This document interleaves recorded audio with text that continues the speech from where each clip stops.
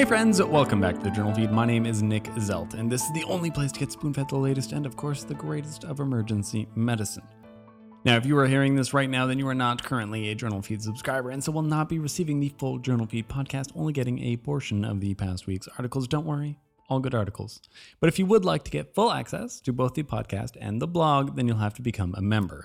All the details for that are at journalfeed.org, and remember, we never want money to be a barrier to better patient care. So if you're having any trouble affording a subscription, just get in touch. We'll help you out.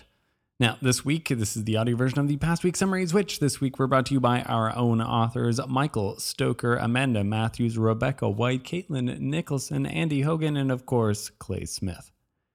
So let's get into the first article titled The Impact of Dual Sequential Shock Timing on Outcomes During Refractory Out-of-Hospital Cardiac Arrest, out of the journal Resuscitation. Dual sequential external defibrillation. We are really going to have to shorten that. DSED, that's not very catchy. DSED, Doolies, double defib, zap zap fiesta, the electrical twosome, spark spark jive. We have a lot of options here, guys. We have a chance to name it something cool. I'm open to suggestions.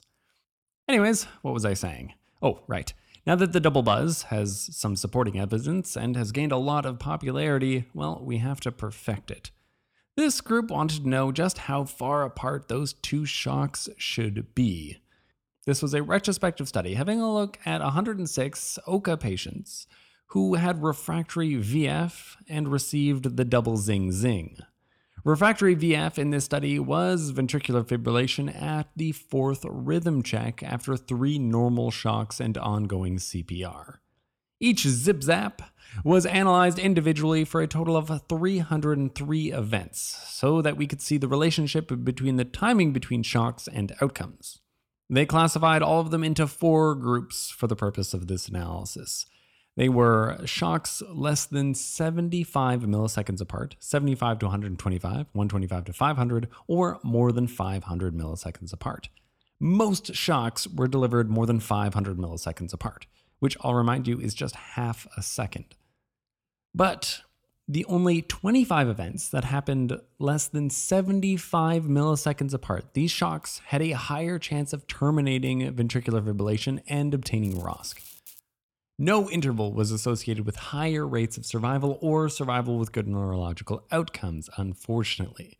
But this study certainly was not powered for that sort of outcome. Now, while this isn't strong enough evidence to change your practice necessarily, especially with most people trying to work both devices on their own at the same time, and no one has the precision to purposely time things that precisely, it's still important that we do studies like this. Before long, defibrillators are definitely going to be designed to deliver both shocks by themselves from a single machine. I have no doubt about that. And then we'll have to program how far apart we want our shocks. As things stand, 75 milliseconds is pretty much simultaneous as far as my mortal reflexes are concerned. Anyways, well done to the authors. I'm glad that they did this, even though it was just a retrospective trial, blah, blah, blah, limitations, you know the deal.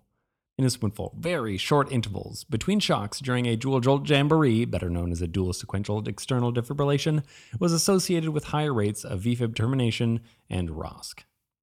Then we have the second article titled Doing More with Less. Low titer group O whole blood resulted in less total transfusions and an independent association with survival in adults with severe traumatic hemorrhage, out of the Journal of Thrombosis and Hemostasis. An eye for an eye. An even trade. It's a common concept, and when you've lost something, it needs to be repaid in equal value, or else you're just at a loss. You agree? I mean, I think it seems reasonable, and yet we don't necessarily apply this practice to whole blood transfusions necessarily. What's up with that? Sure, we try to give 1 to 1 to 1, but often that's not accomplished, and even then, things are a little bit left out. It's pretty good, but it's not blood. It's not whole blood. And whole blood is what we've lost. You know, this got me thinking about athletes and they blood dope. As far as I can tell, they don't use whole blood, though. Unfortunately, they use component blood, since really all they really care about is increasing their oxygen carrying capacity, and that can be done with just red blood cells.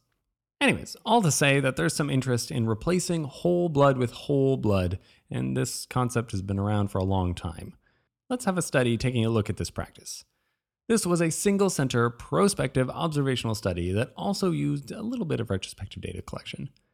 They looked at adult patients who underwent massive hemorrhage protocol activation due to trauma. 348 patients were included, 180 of which received the familiar 1-to-1-to-1 component transfusion strategy, and the remaining 168 received low-titer Group O whole blood, all to the primary outcome of 24-hour mortality, which they found to be improved by 11% in the whole blood group. That was 8% versus 19%, which was significant. That's at only 24 hours, though. This benefit did not last up to 28 days. Oddly. Shame, because the majority of trauma deaths are in those critical first few hours to days. Still, patients receiving whole blood received 40% less total blood products by weight over the first 3 days of admission. That's about 30 milliliters per kg less, which is a whole resuscitation's worth. And that's of blood products too, so this stuff is precious. This sign of improving short-term mortality was also seen in patients with a tendency to bleed, those with high PTTs or a maximum clot firmness less than 60 by ROTEM. These patients might have actually had particular benefit despite their lower ability to clot at baseline. Now, while the mortality benefit overall wasn't robust enough to last out to 28 days, simply using 40% less blood products is a significant motivation to adopt whole blood as a practice. There are national shortages of blood as it is. This could actually make a big difference if it's true. I'd hope to see more trials. In a spoonful, this study was just observational, but it showed an improvement in short-term mortality with trauma patients resuscitated with whole blood rather than blood components. This was also associated with less blood product use. I wonder how this would hold up in other centers. And that's it. That's all the articles from this week. Let's do a quick wrap up. From the first article, if you're the fellow in charge of pressing the button to deliver double shocks, try to press them less than 75 milliseconds apart for theoretically optimal results. From the second article, whole blood saves a whole lot of lives at 24 hours, but this benefit did not last out to 28 days. Again, if you are hearing this right now, then you are not part of the members feed and you missed 3 articles from this past week. One was about if you're transfusing whole blood, how much component blood can you still give to get all the benefits of whole blood therapy? Then from another article, we saw which infants are more likely to have positive chest x-rays. And then finally, we caught up with what's the latest on how well inflammatory markers work on infants who are COVID positive. Links to all the articles summarized can be found at journalfeed.org, where the newsletter is the best way to make the podcast into a little bite-sized nugget of space repetition. Our goal here is for you to read less, learn more, and save lives, one spoonful at a time. Thank you.